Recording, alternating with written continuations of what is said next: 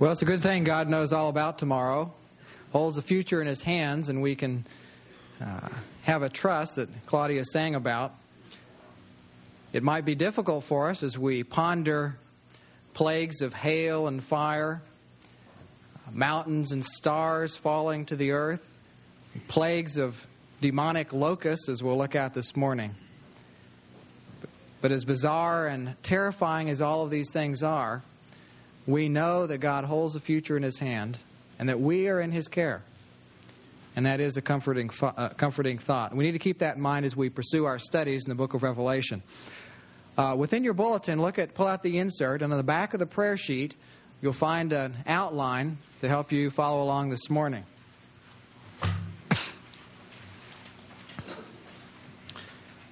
We'll be looking at chapters 8 and 9 of the book of Revelation. Remember that in chapter 5, there was a scroll, the book of destiny, that was brought forward in heaven. And that scroll was sealed with 7 seals. And those in heaven lamented because nobody could be found who was worthy to open those seals, break the seals, and open the book of destiny. But finally, one was found, the Lamb of God. And he came forward and broke the seals. And as he broke the seals, the first 6 of which are recorded in chapter 6, very important events, mostly catastrophic, followed with the breaking of each seal. Then chapter 7 was a parenthesis, indicating to us the security of the believers and the certainty of their destiny. And then in chapter 8, we'll see the last of the seals in verse 1. And when he broke the 7th seal, there was silence in heaven for about half an hour. Before this time, there had been continual noise. The noise of the praise of the angels who night and day were magnifying the greatness of God. There was the commotion in heaven of trying to find one worthy to open the seals. And then as he broke the first 6 seals, all of the noise and commotion that came with the 4 horsemen of the apocalypse and the other things that resulted from the breaking of those. But now there's a half hour of silence, an ominous portent of more judgment to come. And then after the breaking of the 7th seal, we see nothing in particular happen except 7 trumpeters come. So the last seal opens up a multiplication of judgment that is coming.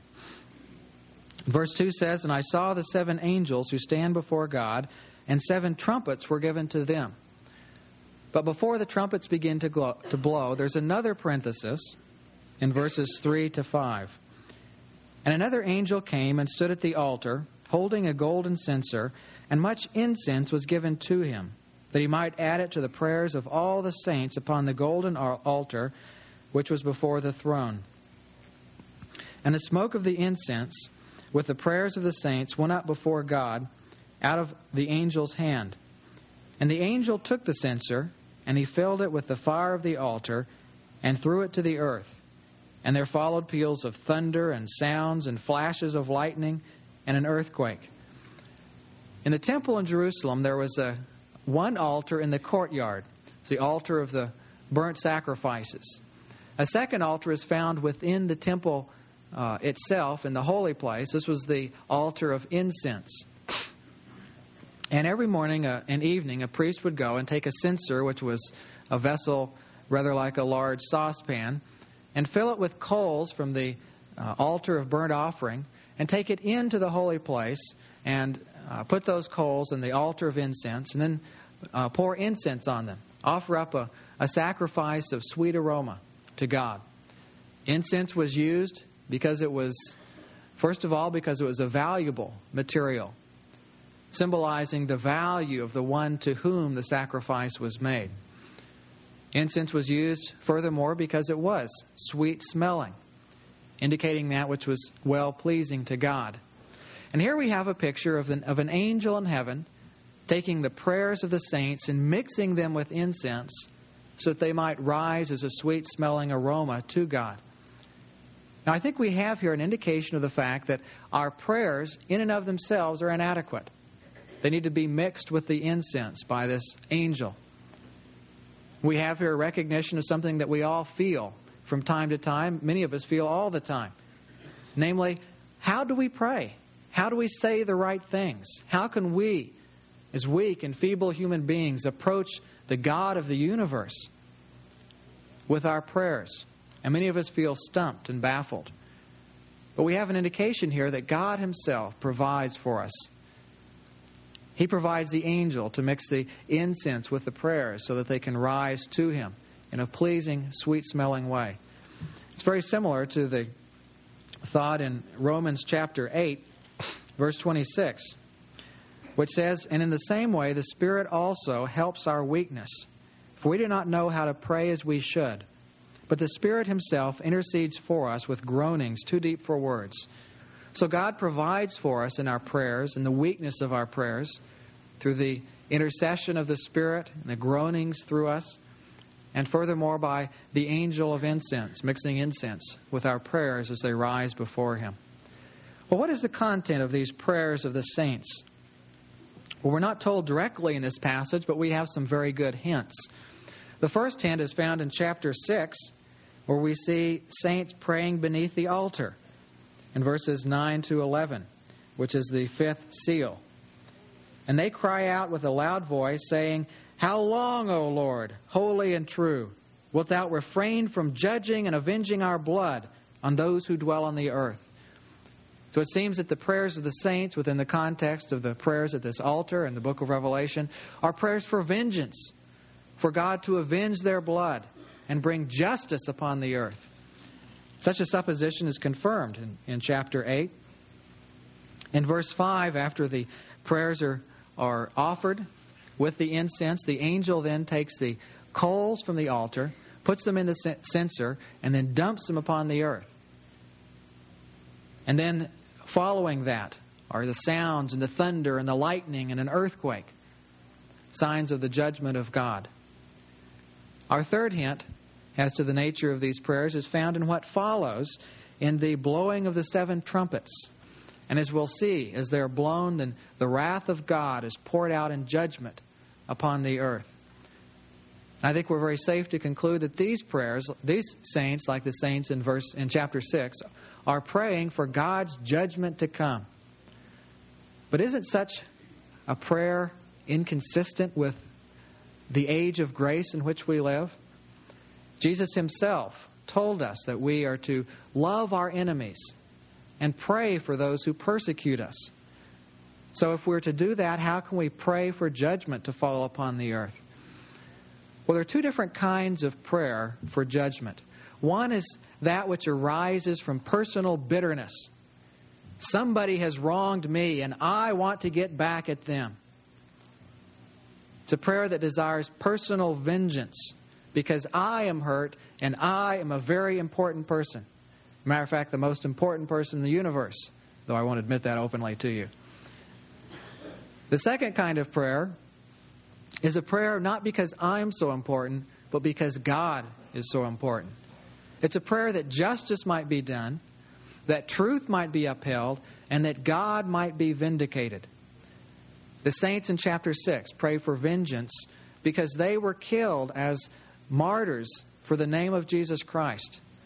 And as long as that kind of injustice persists, then the world might very naturally conclude their God is not very strong to allow this kind of thing to happen.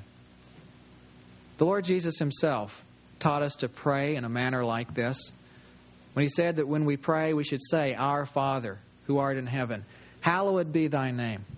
Thy kingdom come. Thy will be done on earth as it is in heaven." Such words are not words of praise, as they're often misunderstood, but they're a petition for God's glory and vindication. As we pray, hallowed be Thy name, we're saying, God, may Your name be honored upon earth. May it be hallowed, may it be sanctified.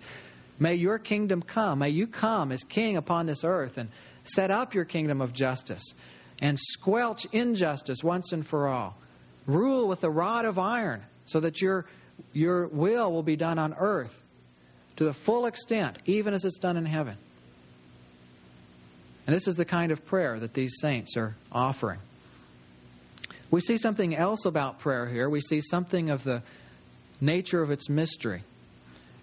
Now, we often err in one of two extremes in thinking about prayer. Sometimes we err by thinking, well, God is sovereign. He's going to do what He's going to do. I just don't understand how my prayers make any sense, how they do anything, so I won't bother with praying. The other extreme is thinking through prayers we can manipulate God. If we can just say the right words, the right phrases, use the right magical formulas, as it were, and pray with the right arrangement of people and timing and everything else, then we can guarantee that God has to do this and this and this. The Scripture teaches that God is sovereign. He remains sovereign, and yet we see in a passage like this that prayer is an integral part of His workings. He has ordained that things not take place apart from our prayers. And as mysterious as it is, and beyond my comprehension or ability to explain, we do see that our prayers are important. As God is working out His plan of judgment upon the earth and the culmination of His workings at the end of time, the prayers of the saints enter in as an important and necessary means for His working. So we're encouraged to pray by this section. We're encouraged to pray because the feebleness of our prayers is transformed into a sweet-smelling aroma to God through the incense that is mixed with it. We're encouraged to pray furthermore because we see that our prayer is an integral part of the workings of God. Well, they pray, and in answer to the prayer, the 7 trumpets come forward. And the 7 angels who had the 7 trumpets prepared themselves to sound them. And the first sounded, and there came hail and fire mixed with blood. And they were thrown to the earth. And a third of the earth was burnt up, and a third of the trees were burnt up, and all of the grass was burnt up. Presumably all of the grass on a third part of the earth, because in chapter 9 we're told that there is still grass on the earth at that point. So this is the first trumpet. A third of all of the vegetation on the earth is burnt up. It's hard to conceive of what that would mean. We can feel the consequences here slightly and certainly around the world for a small localized drought or too much rain spoiling a crop or some other kind of blight. But here a whole third of the vegetation of the earth will be destroyed and burnt up. And it's impossible for me to conceive of the havoc that would wreak in the whole economic system of the entire world, and the famine that would ensue, and the hardship. And the second angel sounded, and something like a great mountain burning with fire was thrown into the sea, and a third of the sea became blood, and a third of the creatures which were in the sea and had life died, and a third of the ships were destroyed. Well, what is this mountain? We're not sure. Maybe something that God creates just for this occasion. Maybe it's pictured like a mountain. He says something like a great mountain. Maybe it's some kind of huge asteroid or a comet. We're not sure. But it destroys a third of the ocean and the ships in that third of the ocean and all of the living creatures in that third of the ocean. The third angel then sounds, and a great star fell from heaven, burning like a torch, and it fell on a third of the rivers and on the springs of waters. And the name of the star is called Wormwood. And a third of the waters became wormwood, and many men died from the waters because they were made bitter. Wormwood was a root that was proverbial for the bitterness that it would bring about when mixed with water. And here a great star fell, and I would presume that it explodes in space, in our atmosphere, and spreads out through a third of the earth and destroys the fresh water supplies. All of the rivers, all of the springs in that third part of the earth are destroyed, poisoned, polluted by the contaminants in this star. As if these are not enough, a fourth angel sounds in verse 12. And a third of the sun and a third of the moon and a third of the stars were smitten, so that a third of them might be darkened, and the day might not shine for a third of it, and the night in the same way. Now this verse is a little bit confusing. It seems from the first of the verse that a third of the sun is destroyed and a third of the moon and stars. And yet it's clear from the second half of the verse that it's only the effects of the sun that are obliterated for a third part of the day, so that there's darkness for a third of the day. And a third of the night is pitch black with no stars or clouds. If the sun were to lose a third of its power, then the earth would freeze instantly. And apparently that's not what happens. Well, here are the first four of these trumpets. They're all plagues of judgment upon the natural order. First upon vegetation. Then secondly upon the ocean. Thirdly upon the rivers and springs, each time a third being afflicted. And finally upon the heavenly bodies, and a third of their powers are taken away. And as if these judgments are not enough, or not horrible enough, an angel comes, or an eagle comes, verse 13, and I looked, and I heard an eagle flying in mid-heaven, saying with a loud voice, "Woe, woe, woe to those who dwell on the earth, because of the remaining blasts of the trumpet of the three angels who are about to sound." In other words, you've not seen anything yet. As if the destruction of a third of these different aspects of nature are not enough. The worst is yet to come. Well, we see in this verse something of the nature of these trumpets. He says, "Woe to those who dwell on the earth." And if you study through the book of Revelation, you'll notice that the term, "those who dwell upon the earth," is a technical term for unbelievers. In chapter 6, the saints who have been martyred cry for God to judge and avenge our blood on those who dwell on the earth. And they're not saying that all the believers who are on the earth are somewhat responsible and you should kill them too. But the term is used of those whose whole perspective in life is limited by the earth. They're earthly minded. And these judgments are going to be poured out upon them. And I think what we have here is somewhat of an analogy to that which happened during the Exodus in Moses' time. The first plague of hail and fire is analogous to the plague of hail and fire in Exodus 9. The second, that of turning the ocean into blood, is similar to the plague of turning the Nile River, which was the sole source of water for Egypt, into blood in Exodus 7. The fourth trumpet of a blighting of the sun and the moon and stars is similar to the plague of darkness in Exodus 10, in which there was a thick, gloomy darkness for 3 solid days upon Egypt. In the fifth trumpet, which we will look at in a minute, is similar to the locust plague in Exodus 10. In Moses' time, God's people, the Hebrews, were enslaved in bondage in Egypt. They were despised, they were abused, they were persecuted. And yet God was in control, and through the series of plagues, He did two things. He poured out the wrath of His judgment on the unbelieving Egyptian nation. And secondly, He demonstrated His might and His power, that He might be seen to be a great and glorious God, one before whom man can bow and in whose hands man can completely entrust his life, because He's powerful and capable of doing anything. And we see the same sort of thing happening here. God pouring out His wrath on the unbelieving world, and the woe is to those who dwell upon the earth. We know there will be believers on the earth at this time, and yet the woe is not to them. If we're living during that period, we will, I'm sure, experience great pain and turmoil and upheaval because of these of the natural calamities that happen. And yet we ourselves will not be the recipients of the wrath of God.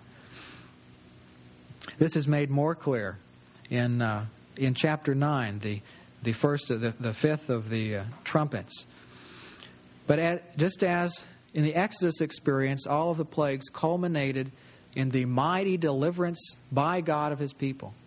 In the same way we see in the book of Revelation, all of these plagues will culminate in the mighty deliverance of God's people.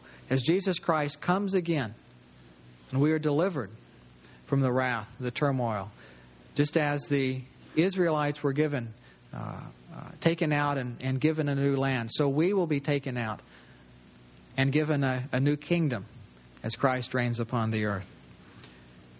Well, in chapter 9, verses 1 to 11, we see the fifth of these trumpets. And the fifth angel sounded, and I saw a star from heaven which had fallen to the earth. And the key of the bottomless pit was given to him.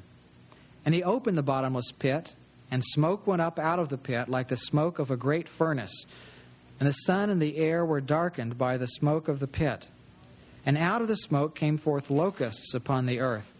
And power was given them, as the scorpions of the earth have power. And they were told that they should not hurt the grass of the earth, nor any green thing, nor any tree, but only the men who do not have the seal of God on their foreheads. And they were not permitted to kill anyone, but to torment for 5 months. And their torment was like the torment of a scorpion when it stings a man.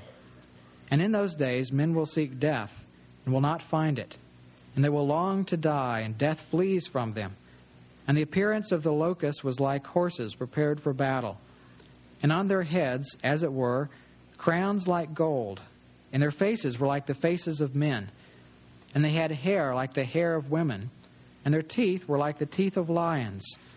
And they had breastplates like breastplates of iron. And the sound of their wings was like the sound of chariots, of many horses rushing to battle.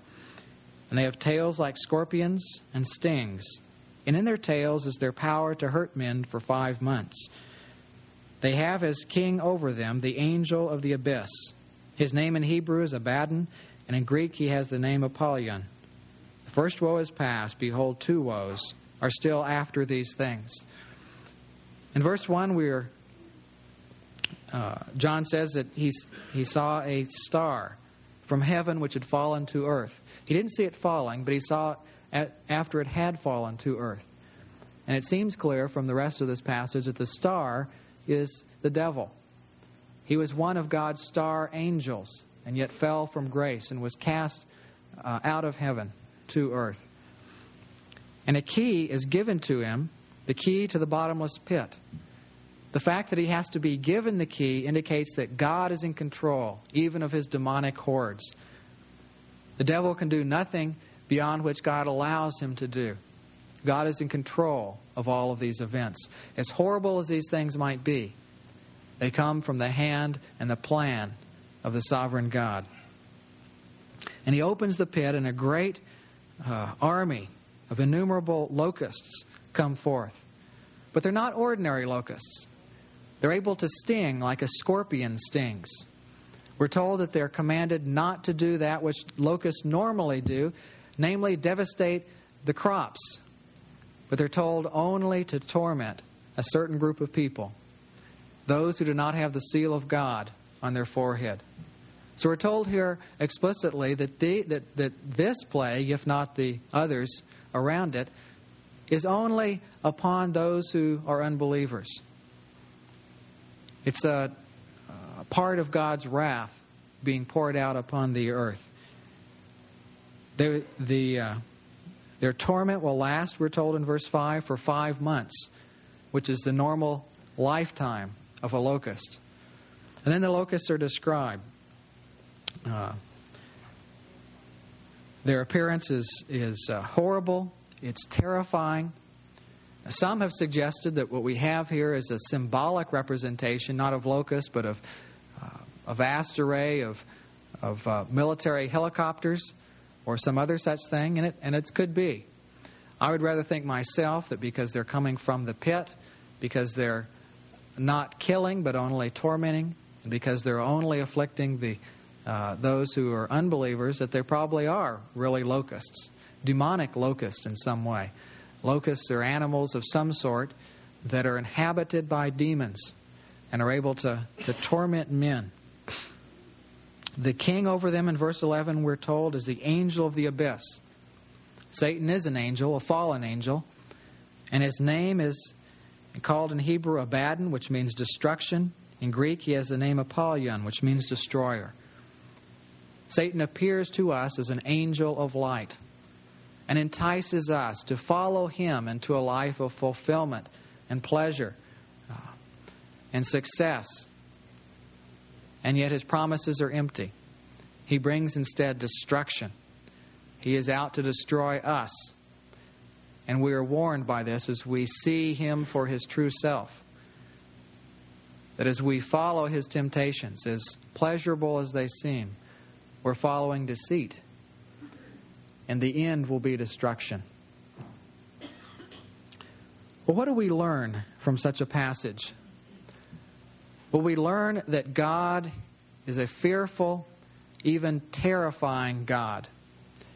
And we are told by many people that the God of the Old Testament is different from the God of the New Testament. They claim that the God of the Old Testament is primitive and cruel and spiteful, whereas the God of the New Testament is enlightened, loving and merciful and kind. What we find instead is simply a difference of emphasis. You find no picture in the New Testament more tender than the picture of God's love in the story of Hosea and his continual loving of his wife who has gone into prostitution and degradation, and his perseverance in loving her. And we're told that illustrates God's love for His people, love that never gives up. And yet there is a difference in emphasis because law comes before grace. Men must see God as the holy, judging God before His love and His mercy make sense. But in the New Testament, in several places, particularly in the Gospels and the book of Revelation, we see this severe side of God as well. God shows us this side of Himself because, though we're in an age of grace, He still wants us to fear Him.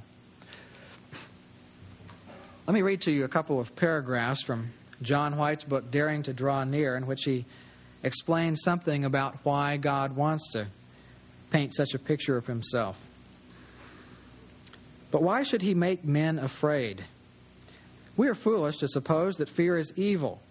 Fear can either be good or bad according to its effect upon us. A child's fear of fire can lead to a healthy respect for its destructive powers, a respect which enables the child in later life to make wise use of fire's benefits. Without fear, the child could be severely burned. It would be better for the child to be so terrified that he never made use of fire than for him to be destroyed by fire. But it is better still that the child, through fear, learn that degree of respect which enables him to harness fire's power. Fear, then, is a stepping stone to enrichment in our spiritual life. Without fear, we are exposed to dangers of which we have little or no understanding. If through fear we learn reverence for God, our feet will be set on the road that leads to wisdom. We're all in danger of taking God lightly, of treating Him as if He's not worthy of the utmost of respect, even fear. God tells us through this passage that He wants us to fear Him. If you're a non-Christian, then know that God wants you to fear Him. You might say to yourself, I don't really feel a need for Christ. I feel that my life is sufficiently together. Well, you might not feel a need for Christ, but you are told here, through these pictures, through this book, that you are going to have to face a God of judgment one day. There are many who feel that this period of the Great Tribulation is right around the corner, and we may begin experiencing it anytime soon. You may have to go through this and live during the earth, during this time of these awful judgments. Have to be tormented by these demonic locusts and experience the whole upheaval of the world as these trumpets blow and a third of the vegetation destroyed and a third of the sea and the rivers. Or it may be that at the end is yet a bit off. And you won't have to go through this. But you will have to face the God who pours these judgments out upon the earth in Judgment Day. And you'll have to stand before Him and say, I didn't have time for you. I didn't feel a need for you. I thought you weren't important. I thought I was smarter and I could live my own life and run my life better than you. Well, God doesn't want any man to stand naked before Him in the day of judgment with such feeble excuses. And therefore He warns you that now is the time of salvation. Now is the time to respond. He wants you to see Him as a God of fear. It's a fearful God, that you might fear Him and bow before Him as Creator, Redeemer, and Savior, and Lord. And those of us who are Christians are also told that we should fear God. not because we're going to be recipients of His wrath. We won't. As we see, as He pours out these trumpets of wrath upon the earth during the period of the Great Tribulation, we're not recipients of those, though we'll live in a period of chaos. So we won't receive God's wrath at that time, nor in the day of judgment will we receive wrath. Jesus Christ has paid the full price. He's paid our debt. He's taken the wrath of God upon Himself when He was punished by dying on the cross for our sins. And yet we too need to realize that God takes sin seriously enough that He pours out this kind of wrath, this kind of judgment upon the earth. We are tempted to take sin lightly, to think it's no big deal. And yet we see that God has a hatred of sin. And He does so not because He's an uptight old fuddy-duddy or a prude or something like that. He hates sin because He knows what it does. As we said, Satan appears to us as an angel of light. He promises success, just as he did to Eve in the garden. If you only eat of this tree, you'll experience life. You'll be like God. And yet all of his promises are empty. They're filled with lies. And we too must remember that we need to take him seriously. We need to take sin seriously and realize that all those things we're tempted to do, to be bitter, to hold grudges, to get revenge, to indulge in various selfish pastimes and desires, be covetous and all these other things, are temptations to our own destruction. God wants us to see Satan as a destroyer, Abaddon and Apollyon. And He wants us to see him as the one who is hateful of sin, because it is a very serious matter. And yet we are reminded elsewhere in the New Testament that we can stand before Him, cleansed, free of any blight of sin, because Jesus Christ is our hope. He is our righteousness, not we ourselves. What's awful to think that these things actually are going to happen. The Revelation was written not just to titillate our imaginations, to enable us to write bestsellers about the end times, but it was written that we might know that these things will happen. When the trumpets begin to blow, a third of the vegetation will be destroyed, and a third of the ocean destroyed, and a third of the water sources ruined, and a third of the heavenly bodies blighted. And there will be the plague of demonic locusts tormenting men for 5 months. God tells us all this because He does want us to fear Him. Let me read again. Fear then is a stepping stone to enrichment in our spiritual life. Without fear, we are exposed to dangers of which we have little or no understanding. If through fear we learn reverence for God, our feet will be set on the road that leads to wisdom. Let's pray.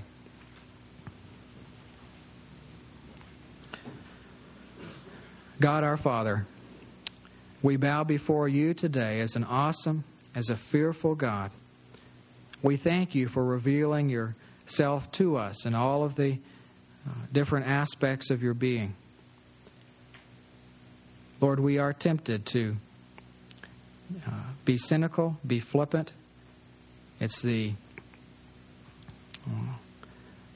attitude of our age. Help us, Lord, to learn to take life seriously. Help us to have eyes of compassion and pity for those who are outside of Christ, who will have to go through such horrible judgments. We thank You, Lord, that You are our Savior and our Redeemer. Help us to respect You and to reverence You in all aspects of life. We pray in Jesus' name and for His sake. Amen. Now maybe you have some questions about these chapters of Revelation or what we've done so far. I don't promise to have any answers, but maybe you have some questions you'd like to throw out. The question is, do we know who the unbelievers are because they'll be the ones suffering? I would assume so. I assume it will be clear. But as we'll see next week, with the next trumpet in spite of all these judgments, it says men didn't repent. They wouldn't repent. So the issues are going to be very clear. Sometimes we can have the false perception that if people could just see things, see what was really true, then they'd believe. But we're told that's not all there is. Men have a moral perversity about them that makes them see the truth and reject it and want to go their own way, even though it means their destruction. And just because they are being tormented by these locusts, they don't say, oh, well, I'll just believe and get rid of all this, and it'll be... There's such a twist and a perversion within human nature that they don't want to pay the price of submission to God to get out of the torture. Why the fraction of a third recurring? Well, I imagine it's somewhat symbolic in some way. I'm not sure that I understand the symbolism. It's probable that it's not an exact third, but just a large portion approximating that. I'm not sure beyond that. It won't be total destruction. And yet, if you add all of these things up, a third of the vegetation, a third of the ocean, a third of the rivers, they're going to affect everybody. And then you get to the sixth trumpet, and a third of mankind is killed by warfare, by battle then. And there are very few left, I'd say, after all these things.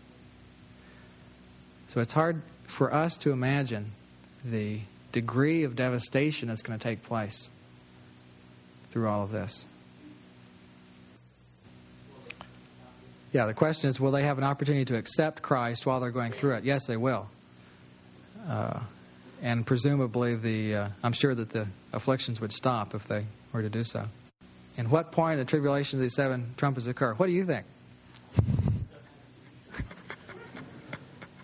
I don't know. We're not told here. I would think that it's probably in the last half of the tribulation period. During the first half, if we understand correctly, there's a period of peace when Antichrist makes the peace agreement with Israel. And I would imagine that first 3.5 years is a time of relative peace throughout the earth, and that these all take place during the last 3.5 years.